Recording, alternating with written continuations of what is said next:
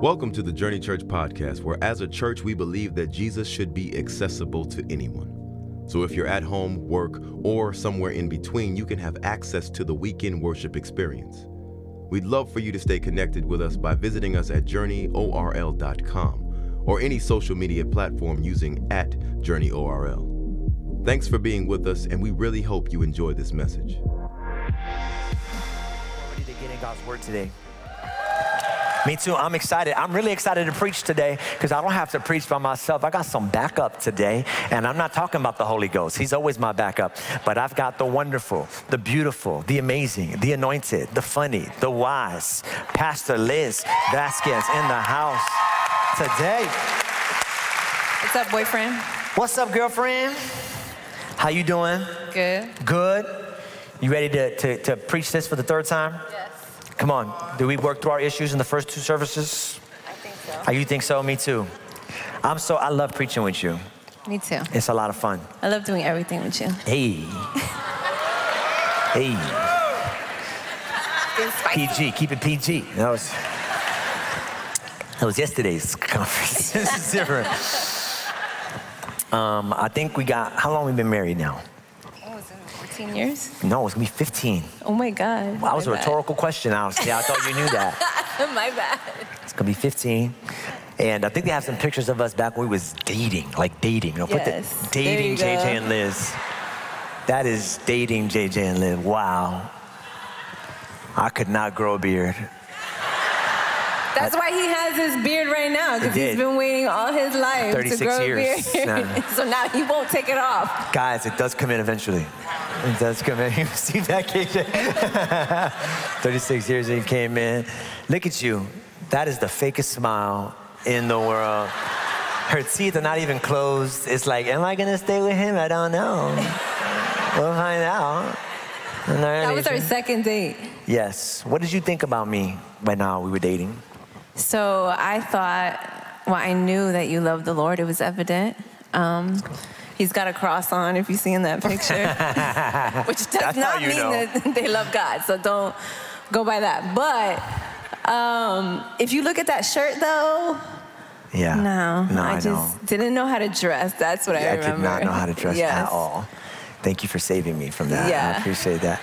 Which, ladies, so you know, in case you're looking for red flags in a relationship and you're single, fashion is not a red flag. No, you can work with it. You can work with that. As long as they love Jesus first. Come on, you can change their clothes, you can't change their character. That's And so good. You're preaching already. Don't be discouraged. I think we have one when we were engaged too. Yeah. We got an engaged photo.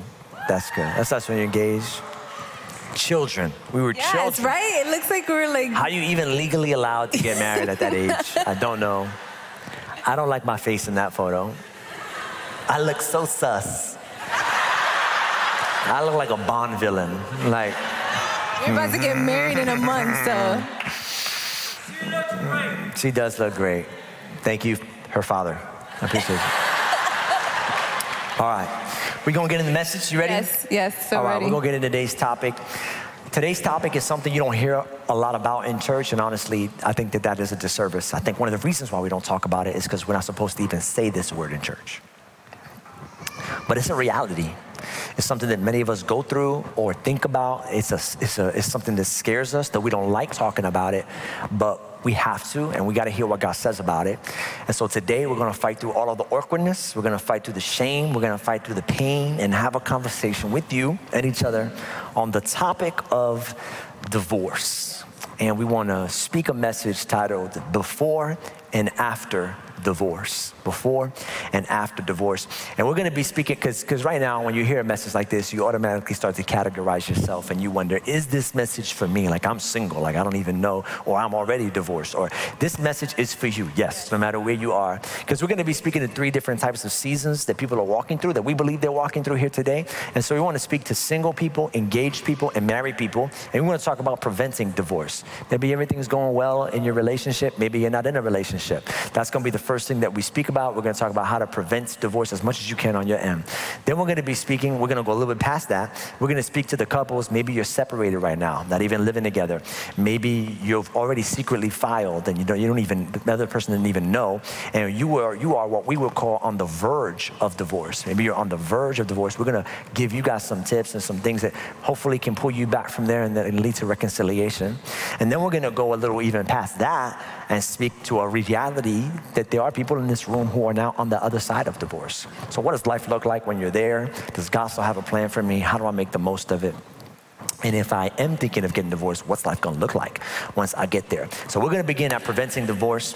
And on my first point of preventing divorce, I just want to be clear. I'm speaking to single people right now. I'm going to speak to married, engaged, preventing divorce. But right now, I'm speaking to single people. And once you hear my first point, you'll know why I'm just speaking to single people. Here's my first point. Preventing divorce, point number one, marry the right person. Now, I have to say I'm speaking to single people because there's somebody who's married right now who's like, that's it right there.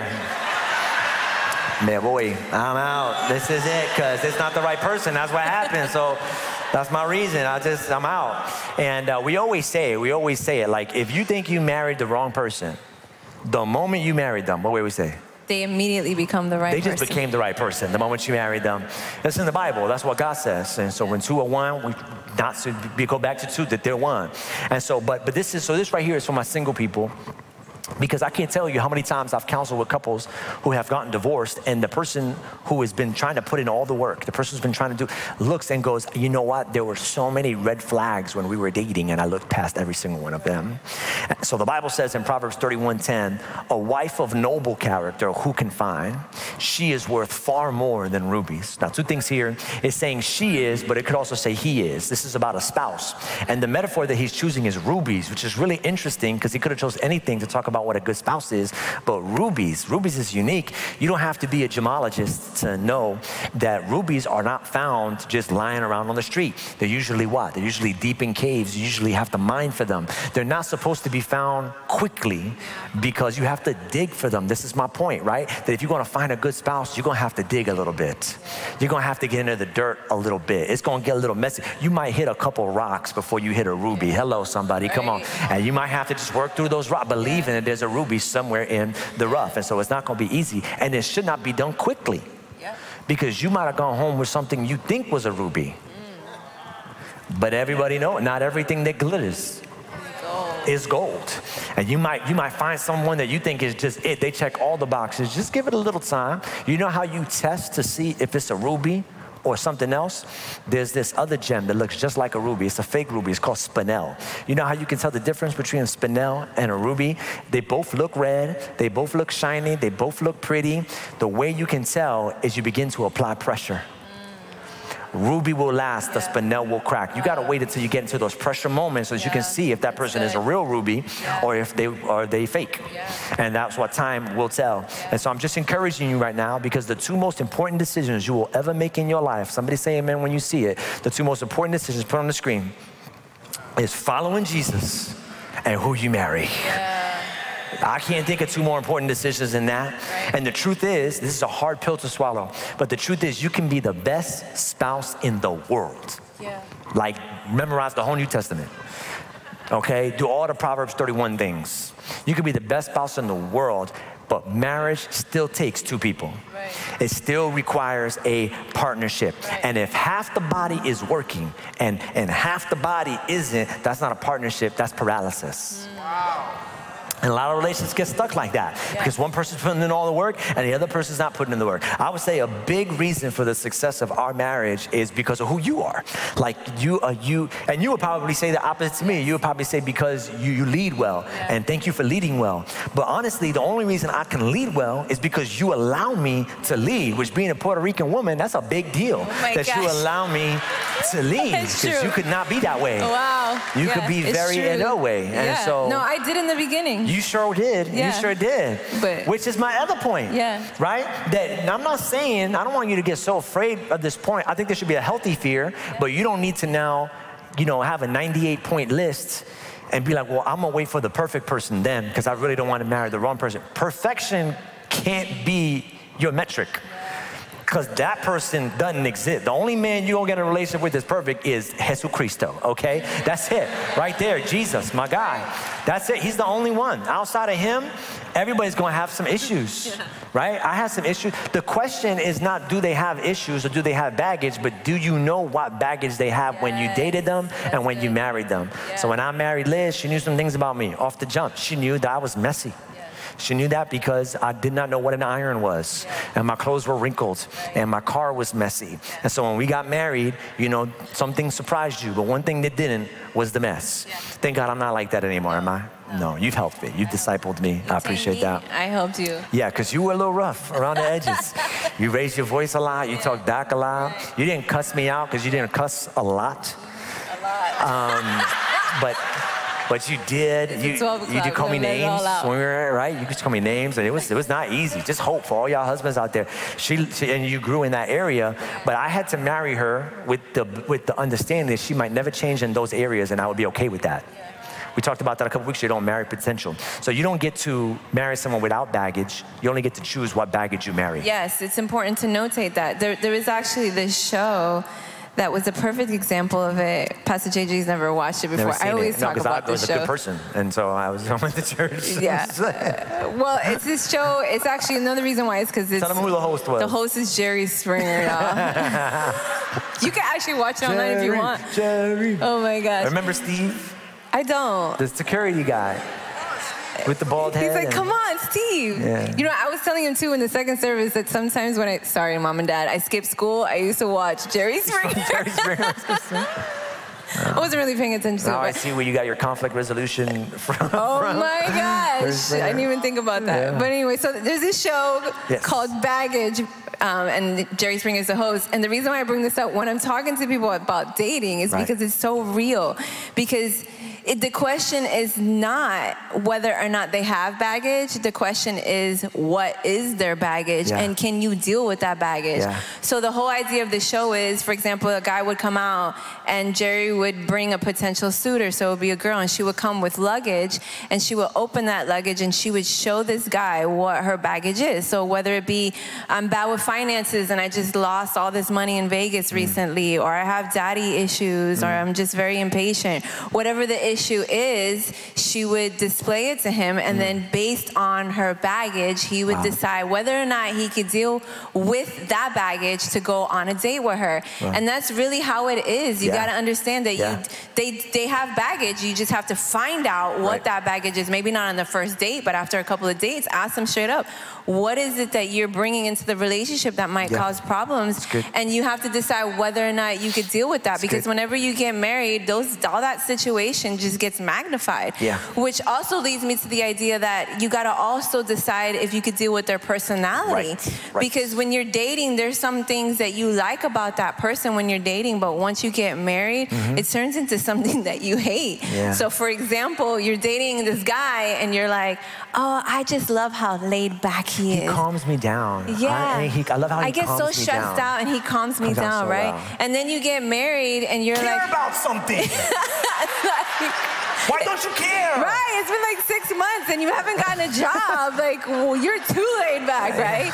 Or you meet this girl and you're like, man, I love just how put together she is. Why does it take you 6 hours to get ready to go to church? You get up at 3 a.m. to put on makeup. Right. And why is our closet falling apart? Because you got so many clothes. Why did you break our closet? No, we laugh about that too, because that actually happened to us. She broke our closet. So many clothes. We were like in the shower or something, we heard a loud noise. I thought it was like the kids and we couldn't figure it out. And then I opened the closet door and all the clothes are on the floor. Yeah, it was bad. I want a closet room now, but he's not about it. Yeah. So anyways, no. So you got to figure out the baggage, you got to figure out the personality, you got to pay attention to those little things, right? And the reason why I say little things is because when you get married, all those little things are even more important to pay attention to. So it leads me to my next point in preventing divorce: pay attention to the little things. Which I just want to pause right here. We're now talking to married people for this one too, because this is like kind of counter like the biggest marriage advice out there, which is, hey, if your spouse does something and it's little, just ignore it, just let it go, don't make a big deal out of it. And you're actually saying the opposite, which blows my mind, but it's such a good point. Yes, and so I want to read to you a Bible verse in Songs of Solomon 2:15. It says, catch all the foxes, those little foxes, before they ruin the vineyard of love. So you got to pay attention to the little things. Now, I want to display this with an illustration. And so this is a brick. Don't worry, I'm not going to chuck it at Pastor JJ. I'm not that crazy. But this is a brick. And so this is just going to exemplify a little thing that can cause issues in our marriage. And so everybody's spouse does something that can be considered little that annoys the other spouse, that can cause, that can cause separation between the two. And so this is, what it usually looks like. Yeah, so it starts off, and then maybe the wife is not paying attention to the husband because she's too busy with the kids. And that hurts him. Maybe the husband's not paying attention to the wife because he took on some overtime at work and he's constantly doing that and not paying attention to her. And he don't mind that they got into a discussion about it, but the way she came at that discussion was very disrespectful. She used that word, that name, that name that he hates when she used it, but she used it, but he hasn't said nothing about it for 5 years, but that name still gets to him right there. And then we could pause right here and see the mistake comes in when we think, well, this is just a little thing, right? Yeah. And we think that people tell us too, the mature thing to do. Yeah, it's to just let it go. Like it's a little thing. It's not a big deal. Just let it go, overlook it. It's fine. Right. But then look what happens when you keep just allowing these little things to build up. Yeah. And so what'll happen is they have to make a family decision, and then the wife gets upset because the husband doesn't include the wife in these family decisions, and he's constantly making decisions for them on his own. And now because she gets mad at him, she's trying to take it out of him. They haven't been intimate in 2 weeks. And he hasn't taken out the trash in 2 weeks. That's a lot of trash.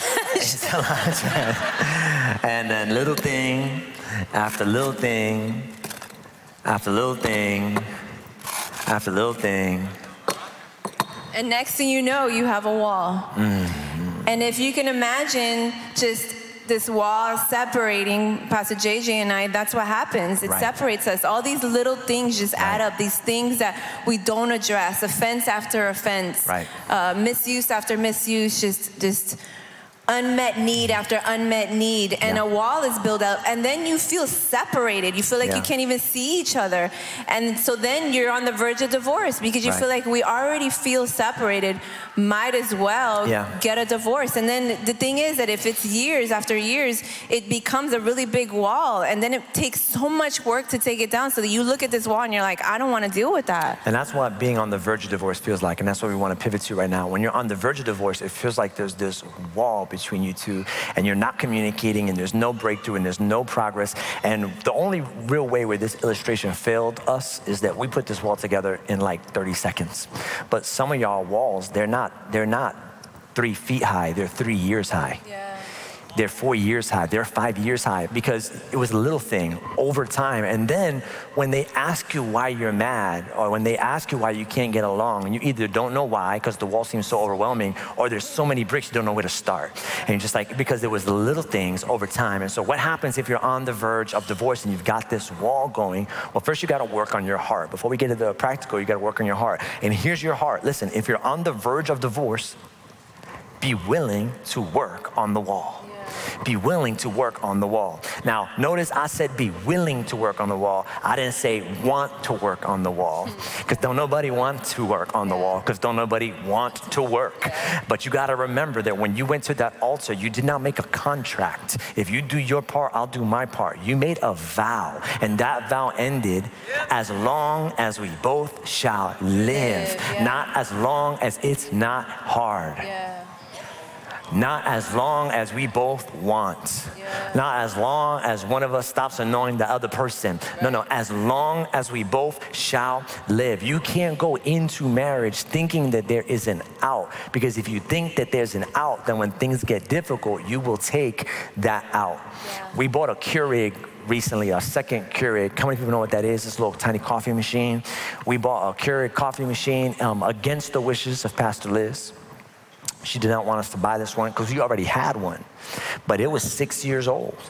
We bought it when the church started. I never drank coffee until I became a church planter. Year one, I was like, I need a legal drug. I need to do drugs, but it needs to be legal. I didn't want to get up so early to make it. So much work. So you wouldn't get up early to make it. So coffee became the thing that I drank in the morning to help me get started. And it was great. And I still drink coffee.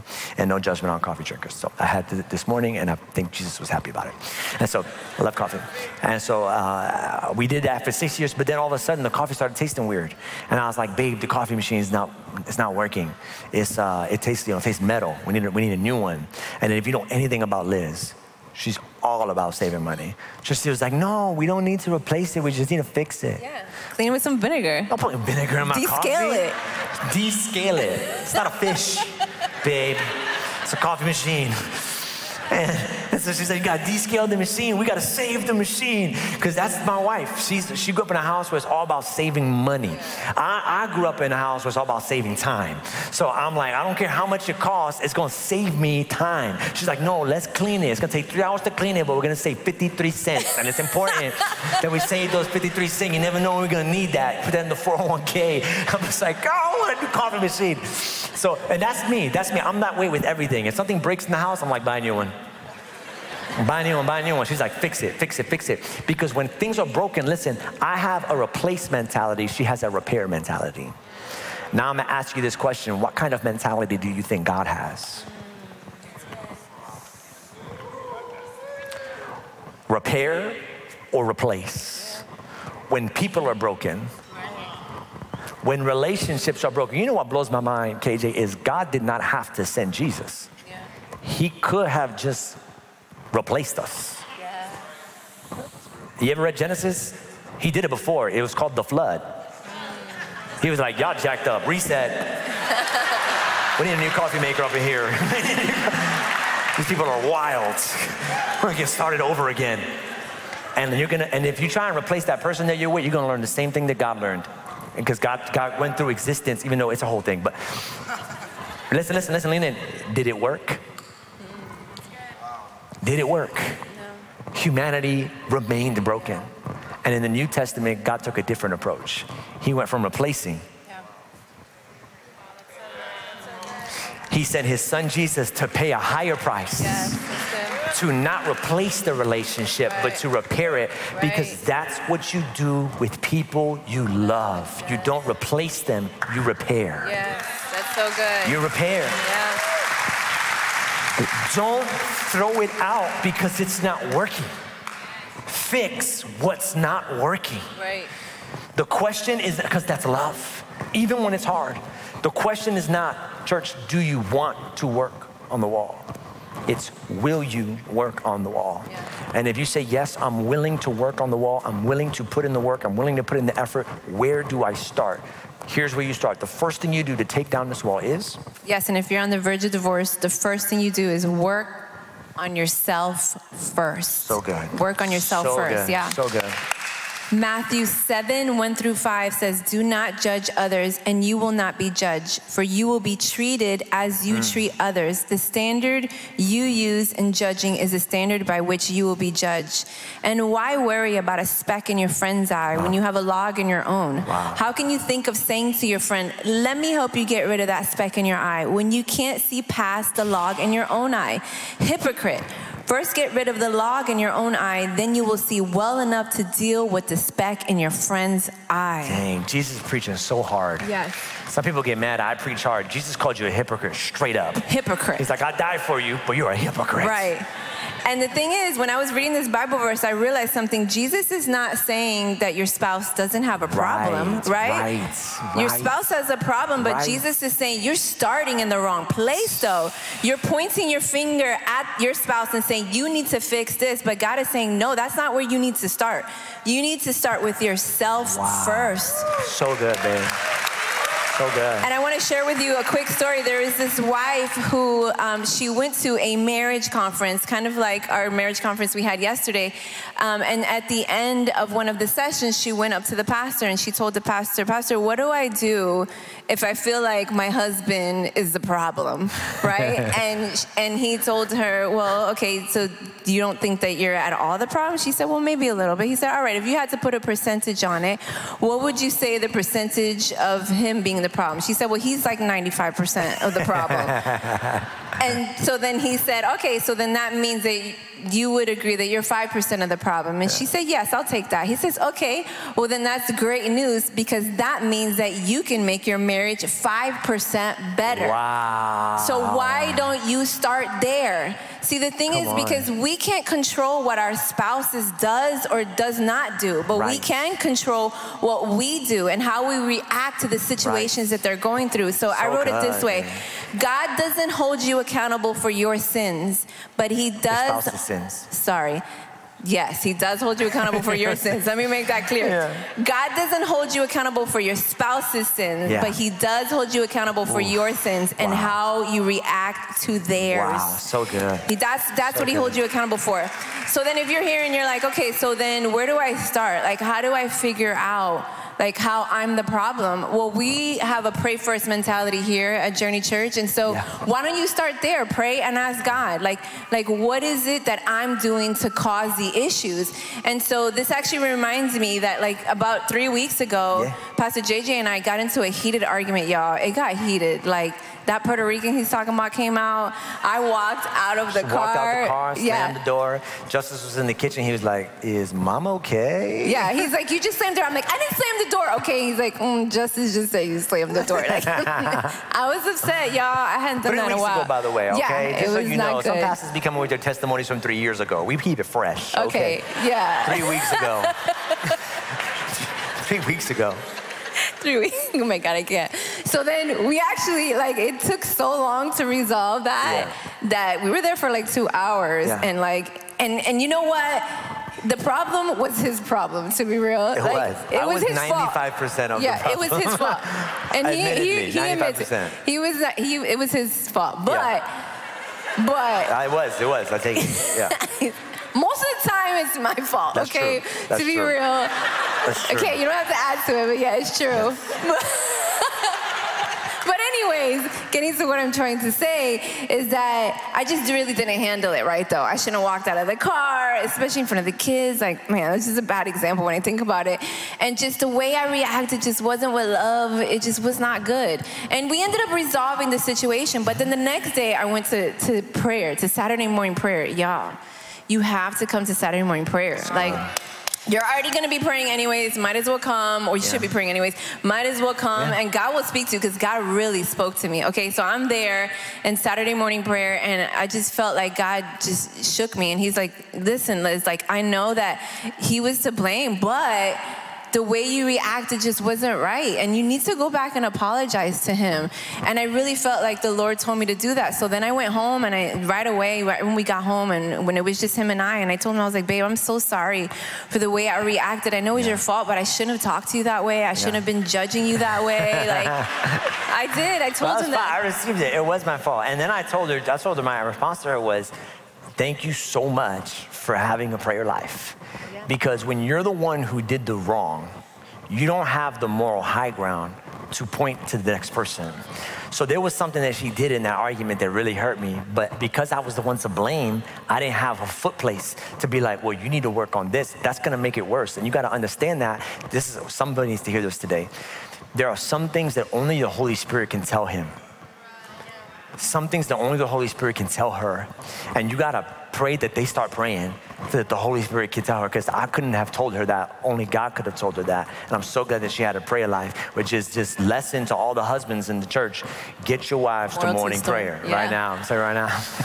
Morning prayer on Saturday going to be packed. I'm going to be driving home talking about, what did the Lord tell you? Hey, what did God Did he speak to you today? Good. Is that all? So start there. Start with asking God first, and then proceed by asking your spouse. Like, ask your spouse, what bricks of these are mine? And then they'll be able to tell you. Oh, so just 2? Yeah, I'm 95% of the problem. Oh, okay. No, but to be real, it's half me too, so I'll take half. But so maybe your spouse can tell you, well, sometimes it's your insecurities that cause issues in our marriage, or it's your tone of voice when you talk to me, or sometimes it's the impatience that you show. Yeah. And so then you could start working on the wall. And you see that it already starts going down. Why? Because you're working on, even if it's 5%, 10%, whatever, you start working on that. But then a lot of people ask me, okay, so Pastor Liz, what do I do though if I'm working on it? How do I encourage my spouse to start taking down some of these bricks? Because some of them are theirs. Yeah, because some of those bricks are your spouse's. Yeah. And you can't take them down for them. So how do you then encourage them without pushing them to do their part? Well, I would say you become intentional to love your spouse. And that leads me to my next point. If you're on the verge of divorce, love your spouse. Which everybody listening to this is like, oh, great wisdom, love your spouse. But there's a passive love. Right. And then there's an intentional, active kind of love, which is the kind of love you're talking about. Yeah, and the love I'm talking about is, I don't know if you guys have heard a book called 5 Love Languages by Gary Chapman. It's pretty old, but it's so good. I mean, you could even, there's books on 5 love languages with your kids, and you figure out what your kids' love language is. And it basically talks about how we all receive love in different ways. And so the 5 love languages, real quick, are acts of service, physical touch, quality time, words of affirmation, and gifts. And so I remember when we first got married, I made it really hard for him, by the way, because his love language is so easy to speak, I guess you would say. And for me, it was harder for him to show me love because his love language takes like 5 minutes. So his is physical touch and words of affirmation. So I just had to tell him how awesome he is, give him a hug, a pat on the butt, and he's good to go. I'm good to go. Yeah. I'm good. I'm a happy person. I feel loved. I'm ready to go. Her love language is quality time and acts of service. Yeah. So all she has to do is tell me I'm cute, pat me on the butt. I have to build a bathtub, okay, over the span of 3 days, and then sit with her in it for hours. And the conversation's like, this is not fair. This is, but you're worth it. But you're worth it. Yeah. Thanks for the bathtub. Yes. That doesn't exist. You gonna build one now? You keep talking about this stuff. Anyways, and if you don't know what your spouse's love language is, and you're not gonna, give them a sheet, have them take a test or whatever. There's an easy way to figure it out. Yeah, so you just start listening to what they're complaining about. Are they like, hey, I feel like we're not intimate? Then maybe it's physical touch, or you don't spend a lot of time with me. It's quality time. I feel like you're not listening. I feel like you don't respect me. Words of affirmation. You never get me anything. Maybe then it's gifts. And so, and if you say to yourself, like what happened to us, it was actually really hard for you to share, to speak my love language because you worked a lot and it took a lot of time to show me that love. But just like any language might be hard, a second language to speak, that doesn't mean it's impossible. And if you really love that person, you will go through the work of figuring out and learning how to do it. And over time, now you would say it's very easy to show me love, right? It comes a lot more easier to you. Why? Because you practice it. And so then what ends up happening is instead of starting a cycle of building a wall, when you're sharing that love with your spouse, you start a cycle of taking the wall down. And so by loving on your spouse, you encourage them to start taking things down. And we'll show that here right now. So for example, the wife gets a babysitter so that she can spend quality time with her husband. And somebody always has to go first. And sometimes pride will keep us from wanting to go first.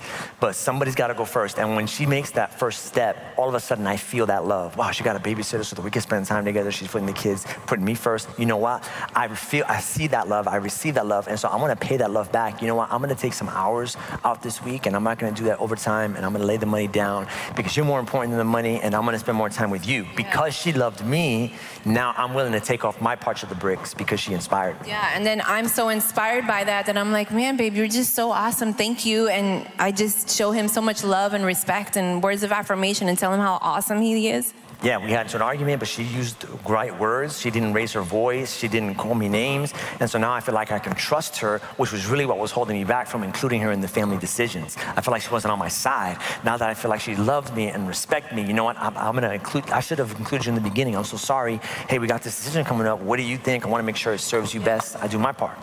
And I'm so excited for that I say, you know what? I'm not going to let a week go by that we are intimate. Hey, come on. And then the husband is like, what do you need in the house? How can I work for you? How can I help you? How can I fix? What can I repair? I'm done, girl. It's done. Whatever you need. A second house, I'll build it. what you want. See, now the wall is down. Now the wall is down. Now we feel connected. Yes, because we tore it down. See, because marriages, this is the thing you need to understand. Marriages are not static. No. They're either building walls or they're taking them down. They're doing one of the two. And you have to choose what kind of marriage you want. Because I wrote it this way: if couples don't intentionally choose to grow closer, then they are unintentionally choosing to grow apart. That is so good. Raise your hand if you want to stay in love. If you want to stay in love, raise your hand. Let me tell you something right now. Staying in love is a myth. Hear me, you don't stay in love. You either are growing in love or you're growing out of love. There is no status quo. You're either moving forward or you're moving backwards, but you don't just hold the line. That's nothing like that. That's called plateauing. That's not what you want. You got to make intentional steps. And the last intentional step you can make, and we'll close out here. We got 2 minutes left and 3 more points, but we'll get through it. The last intentional step, listen, that we want to take is, if you're on the verge of divorce, get professional help. And this is a marital counselor. I would suggest a Christian marital counselor, one that is licensed and trained and is legally allowed to practice counseling. Not just like, your youth pastor, but maybe get somebody who has some of that mental health background as well. And that can really benefit you. Now, the reason why I put this last is not because it's not powerful. I see marital counseling save marriages. And we have a website on our journeyoil.com. We have a page called Counseling, and we have some counselors there that we vetted that you can go to. We don't make any money off of them or whatever. We just trust them. Or you can Google and find your own. There's a ton out here in Orlando. But the reason why I put it last is not because it doesn't work. The reason why I put it last is because it's not magic. The counselor is going to give you tools. But if I give somebody for Christmas a box of tools and they don't do the work with those tools, the thing does not get fixed. Are you with me?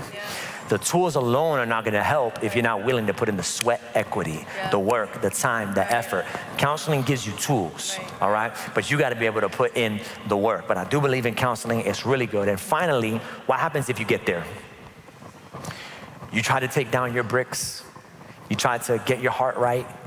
You really thought you had married the right person. You went to counseling and counseling doesn't help. Pastor JJ, can I get a divorce if it's not working out now? To which I will respond, you live in America. It's a free country. You can get a divorce. You can do whatever you want. If it's legal, do whatever you want. I don't think you're asking me that because you want my permission.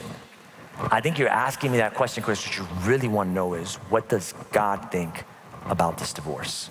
Or what does God think about the potential of divorce? And to that, and then we're going to get a little more personal, we're going to get a little more awkward, a little more controversial. I'm going to tell you what God has to say about it. There are 3 biblical grounds for divorce. And so if you're in this room and you're contemplating it, what I would tell you is, don't even contemplate it if you have not crossed, or your spouse has not crossed one of these 3 lines. 3 biblical grounds. But outside of those biblical grounds, God has a very specific perspective on divorce. And here it is in Malachi 2:16. Malachi 2:16 says, "For I hate divorce, says the Lord." Keep this on the screen. The God of Israel, so guard your heart, do not be unfaithful. First thing I want to bring out, he says, I hate divorce. Hate's a strong word. And the reason why he hates divorce, listen, is because what he's saying is, I hate what divorce does to you. I hate what divorce does to your kids. I hate what divorce does to your future. I hate what divorce does to your mental health. I hate what divorce does to your spiritual health. I hate divorce for what it does. And if you trust God, you will live life God's way, because it's the best way to live. So God says, I hate it. And then the second thing he says is, do not be unfaithful. What he's saying there in the context of divorce is saying, hey, don't give up. Hold to the faith. Believe that God can reconcile. Believe that it can be restored, that she can be restored. Believe, don't lose faith. And then lastly, you need to hear this for those who have already crossed the line, because I can feel there may be some judgment in the room, some shame in the room. Malachi 2:16 says, for I hate divorce, not for I hate divorcees. Right. And you need to receive that. God doesn't hate you. He hates what it is doing to you. He hates the pain you had to go through to endure it. And so I needed to set that foundation that God is not pro-divorce. He does not want. Sometimes it's the right thing to do, but it's never a good thing to do. Right. It's never a good thing to do. It's always bad and painful and hurting. So you want to avoid it at all costs. But still, there are 3 biblical grounds that God gives as way outs of marriage. And this is according to the word, not according to the state of Florida. In the state of Florida, irreconcilable differences. It could be as simple as that. Florida's a no-fault state. So that's all you need. I don't get along with them anymore. God doesn't make it that easy. It's God's way. Here's what he says in Matthew 19, verse 8 through 9. Jesus said, Moses provided for divorce as a concession to your hard-heartedness, but it is not a part of God's original plan. So let's pause. He's going, I understand that in some relationships, you're gonna need to do this, but even if you do this, it was not what I wanted. But I understand if you gotta do it. But if you don't get divorced for these reasons, for the 3 that I'm about to give you, he says, if you don't get divorced for these reasons, I'm holding you to the original plan and holding you liable for adultery if you divorce your faithful wife and then marry someone else. And now he's gonna go into the 3 biblical grounds. He goes, number 1, I make an exception in cases where the spouse has committed adultery. Now, an easy way to remember these 3 biblical grounds for divorce, they all start with the letter A. So the first is adultery. If your spouse cheated on you, that would be biblical grounds. The second starts with an A. It's not adultery, it's abuse. If you are in a relationship where there is physical abuse taking place, don't feel like God wants you to stay in that relationship. You need to protect yourself. You need to protect your kids. Malachi 2:16 says, the man who hates and divorces his wife, says the Lord God of Israel, does violence to the one that he should protect. Why is that important? Because when you get married, your spouse is committing to a covenant to protect you. The husband is to protect the wife. If the husband is no longer protecting the wife and putting violence on her, then he is breaking his covenant vow of protection and forfeiting his role as husband and protector. And if he forfeits that role, then he loses that authority.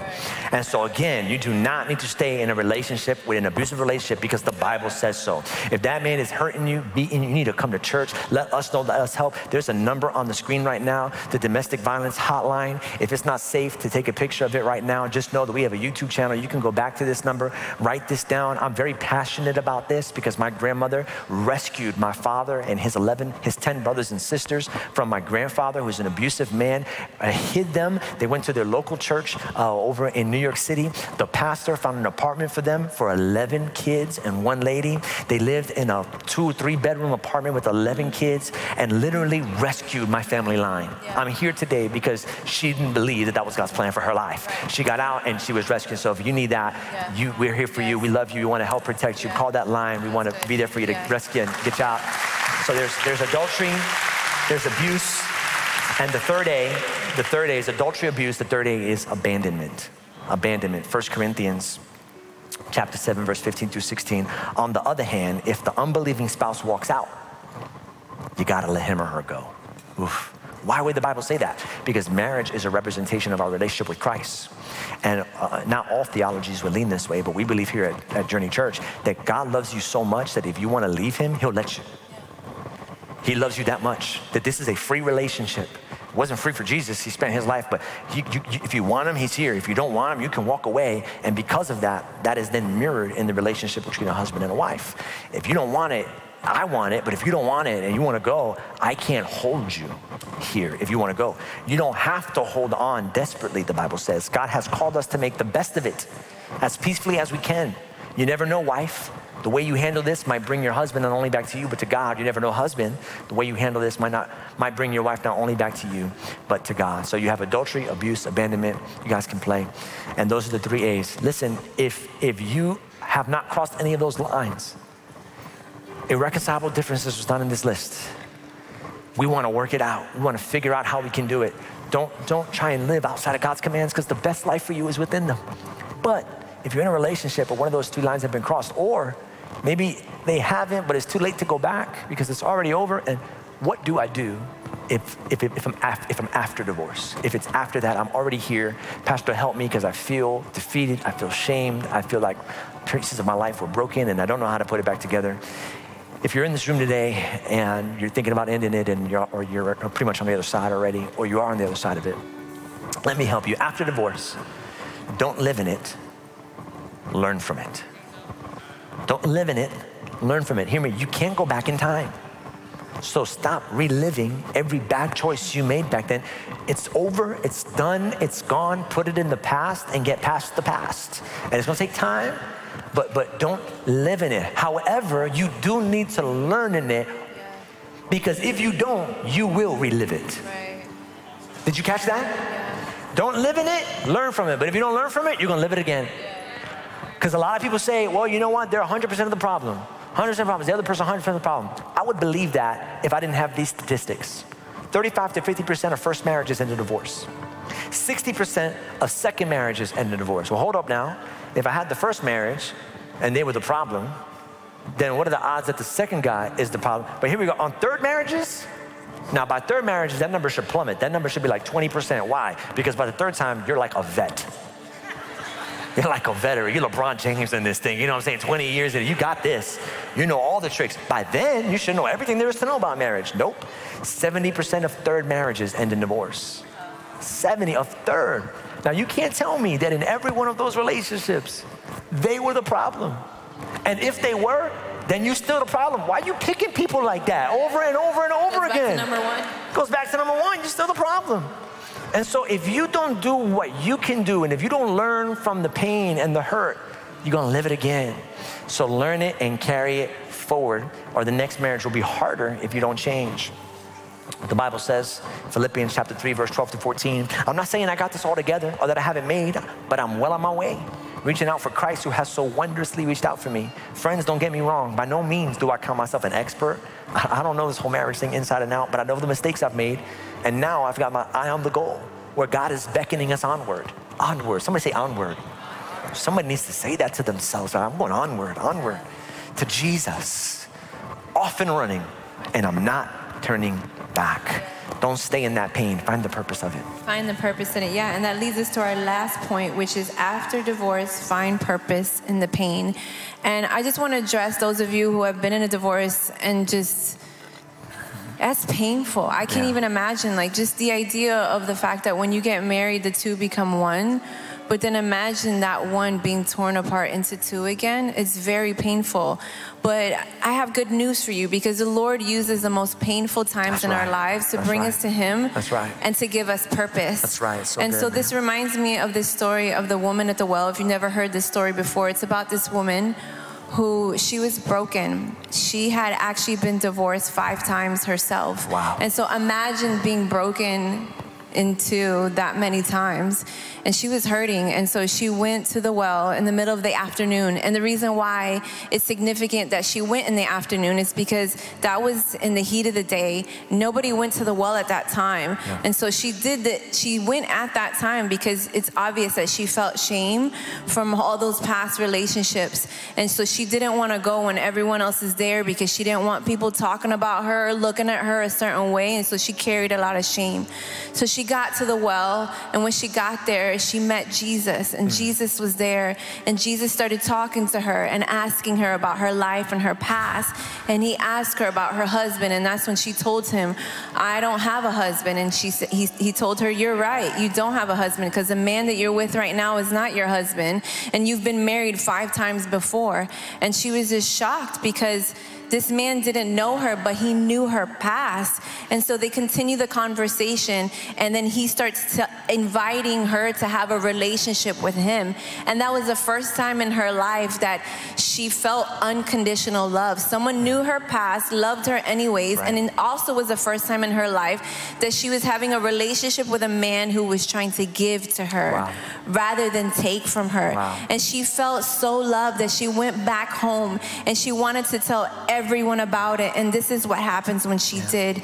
John 4:39 said, many of the Samaritans from that town believed in him because of the woman's testimony. He told me everything I ever did. And in the Message version, it says, come see a man who knew all the things I did, who knows me inside and out, and basically loves me anyways. And so it was so powerful, her testimony, because everybody knew her past. They knew about her past relationships and her divorces, and they knew that she carried a lot of shame, but now she's different. She's connected to this Jesus, and all these people also wanted to connect to Jesus. So if you're here today and you've been through that before, maybe it's divorce, or maybe there's something else in your past that causes a lot of shame, just have an encounter with Jesus, that person who gives you that unconditional love, the love that gives rather than takes. He's here for you today. And if you feel that shame, just understand that if God God transforms your life, he can use that for a purpose to bring others to him. And also, if you feel that shame, I want to read to you this quick Bible verse, Isaiah 54, 4-6. It says, do not fear, for you will not be put to shame, and do not feel humiliated or ashamed, for you will not be disgraced, for you will forget the shame of your youth, and you will no longer remember the disgrace of your widowhood, for your husband is your maker. Make the focus of your next relationship be with Jesus, not on your next spouse, because he can be your husband. Come on. The Lord of hosts is his name, and your Redeemer is the Holy One of Israel, who is called the God of the whole earth. For the Lord has called you like a wife who has been abandoned, grieved in spirit, and like a wife in her youth when she is rejected and scorned, says your God. And we want to close here because we were preparing this message on divorce thinking, okay, this is a message on divorce, but we always think that every outward manifestation or action or behavior is really, there's a root cause. And then as we started to meditate on the message, we realized we're not really preaching about divorce. We're preaching about rejection, which is helpful because I think no matter your relationship status here, we've all experienced rejection. To be pushed away, if you're single, to be pushed away by someone that you are pursuing. If you're married, to try and put effort into mending a relationship, but feeling like the other person is not really doing their part, there's rejection. To have been cheated on, experienced adultery, or experienced abandonment, to have experienced divorce. And I want you to know that I believe today's message, the way God wanted to take it, he wanted to take it to a place where his spirit could fill this room and begin to heal the wounds of rejection and begin to fill the voids of rejection. And sometimes that takes us way back to our daddy problems, like when our dad wasn't there for us, or that first boyfriend bounced on us, or that first girlfriend made fun of us. And whatever that wound is, whatever that pain is, I believe today God wants to heal wounds and fill voids of rejection, because the real healing comes in finding the one who will never reject you. The one whose arms are open and stay open and are here to love you and receive you. That's where we find healing. We find healing from rejection in acceptance. And so, with nobody moving too much, would you do me the courtesy of just standing to your feet, just quietly? I want to pray right now for single people. I want to pray for married people. And I want to pray for those on the other side of divorce. And here's what I'm praying: that the spirit of rejection and the wound of rejection would be healed and wiped away. That single people, you don't have to worry about that girl not calling you back. You don't have to worry about that guy not texting you back. Married people, you're going to take down that wall in the name of Jesus. The rejection, the separation, that comes down today. We believe that. We're going to put in the effort. We're going to put in the work. And those who are on the other side of divorce, just remembering what Pastor Liz said, that Bible verse, your maker is your husband. Right. And it shall be redeemed. God's going to use it again. So I'm going to ask all over this room, would you raise your hand, just one hand? I just want to lift up for you. I want to pray for you right now. Father, we lift up all the single people today, Lord. We pray for all the single people who have experienced rejection by men, by women, by fathers, by mothers who have been left to the side. God, I pray that that wound of rejection would be healed right now. That there'd be an aura of confidence, a spirit of tolerance, of toughness, Lord, because they've been accepted by you. They can walk into rooms with their head held high. They don't need a ring on their finger. They don't need a man on their arm or a girl on their arm, because we found acceptance in you. I want to pray for married people. If you're with your spouse right now, you could just hold their hand or you could just touch them gently.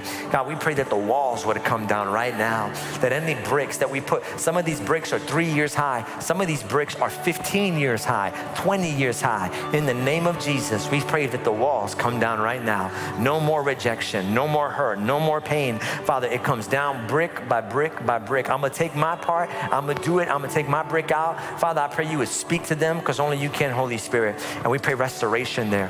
Finally, we lift up all of the divorcees in church today, Father. Those who are on the other side of this pain, having been ripped apart, Lord, I pray you put them back together. You're the great restorer. You're the great reconciler, Jesus. So we pray for healing right now, Lord God. I pray that they would know that even if they get rejected by a person, it wasn't just them, Lord. You were there in the midst, and you're going to be there to receive them in that pain. You are with them, and you will always be with them. In Jesus' name we pray. Amen. Amen. One last prayer. I want to pray for those who maybe don't have a relationship with Jesus. You know, sometimes you can come to church and you can try talking to God, but every time you start talking to God, it feels like there's a wall. And these bricks are made up of sin. They're made up of shame. They're made up of pain. They're made up of past choices. They're made up of church hurt and that last pastor who did you dirty at your last church and all those other things. And I just want you to know exactly what Jesus Christ did on the cross for you. Because if you feel like there is a wall between you and God, when Jesus died on the cross, it wasn't just him dying on the cross. He died, and when he died and resurrected, he took down the wall between humanity and between God. And now because of Jesus, there's no more sin, no more shame, no more hurt, no more pain. The thing that happened at that last church, that thing that happened with that last pastor, all of that gets wiped away and washed away in the blood of Jesus. And so if you want to reconnect with God today, it's as easy as come. No more wall, no more bricks, just come. Come home again. Be restored again and made whole again. The walls of religion down in Jesus' name. Every head bowed, every eye closed. If you want to come back to Jesus today and overflow, and all parts of the room watching online, on 3, raise your right hand. I need Jesus all over this place. 1, 2, on 3, raise your right hand if you need Jesus. 1, 2, 3, right now, hands high. Don't be ashamed, don't be afraid. Come back home. I see you, I see you, I see you all over this building, all over this building. Let me pray for you. Better yet, let me pray with you. Everybody lifting up their voices. Would you pray this out loud with me, whether you raised your hand or not? Father God, I put rejection aside. I am accepted by the love of God. Thank you, Jesus, for taking down the wall. Today I do my part by coming back home. Forgive me and be my Lord and my Savior. In Jesus' name I pray. Amen and amen. Would you give a hand clap of praise to those who made that? We hope you've enjoyed this message, and we would love to hear your story and how this ministry is changing your life. Please email us at amen@journeyorl.com. And if you would like to support financially, you can give online at journeyorl.com/give. If you're in the area, join us on Sunday for the full experience. Have a blessed week.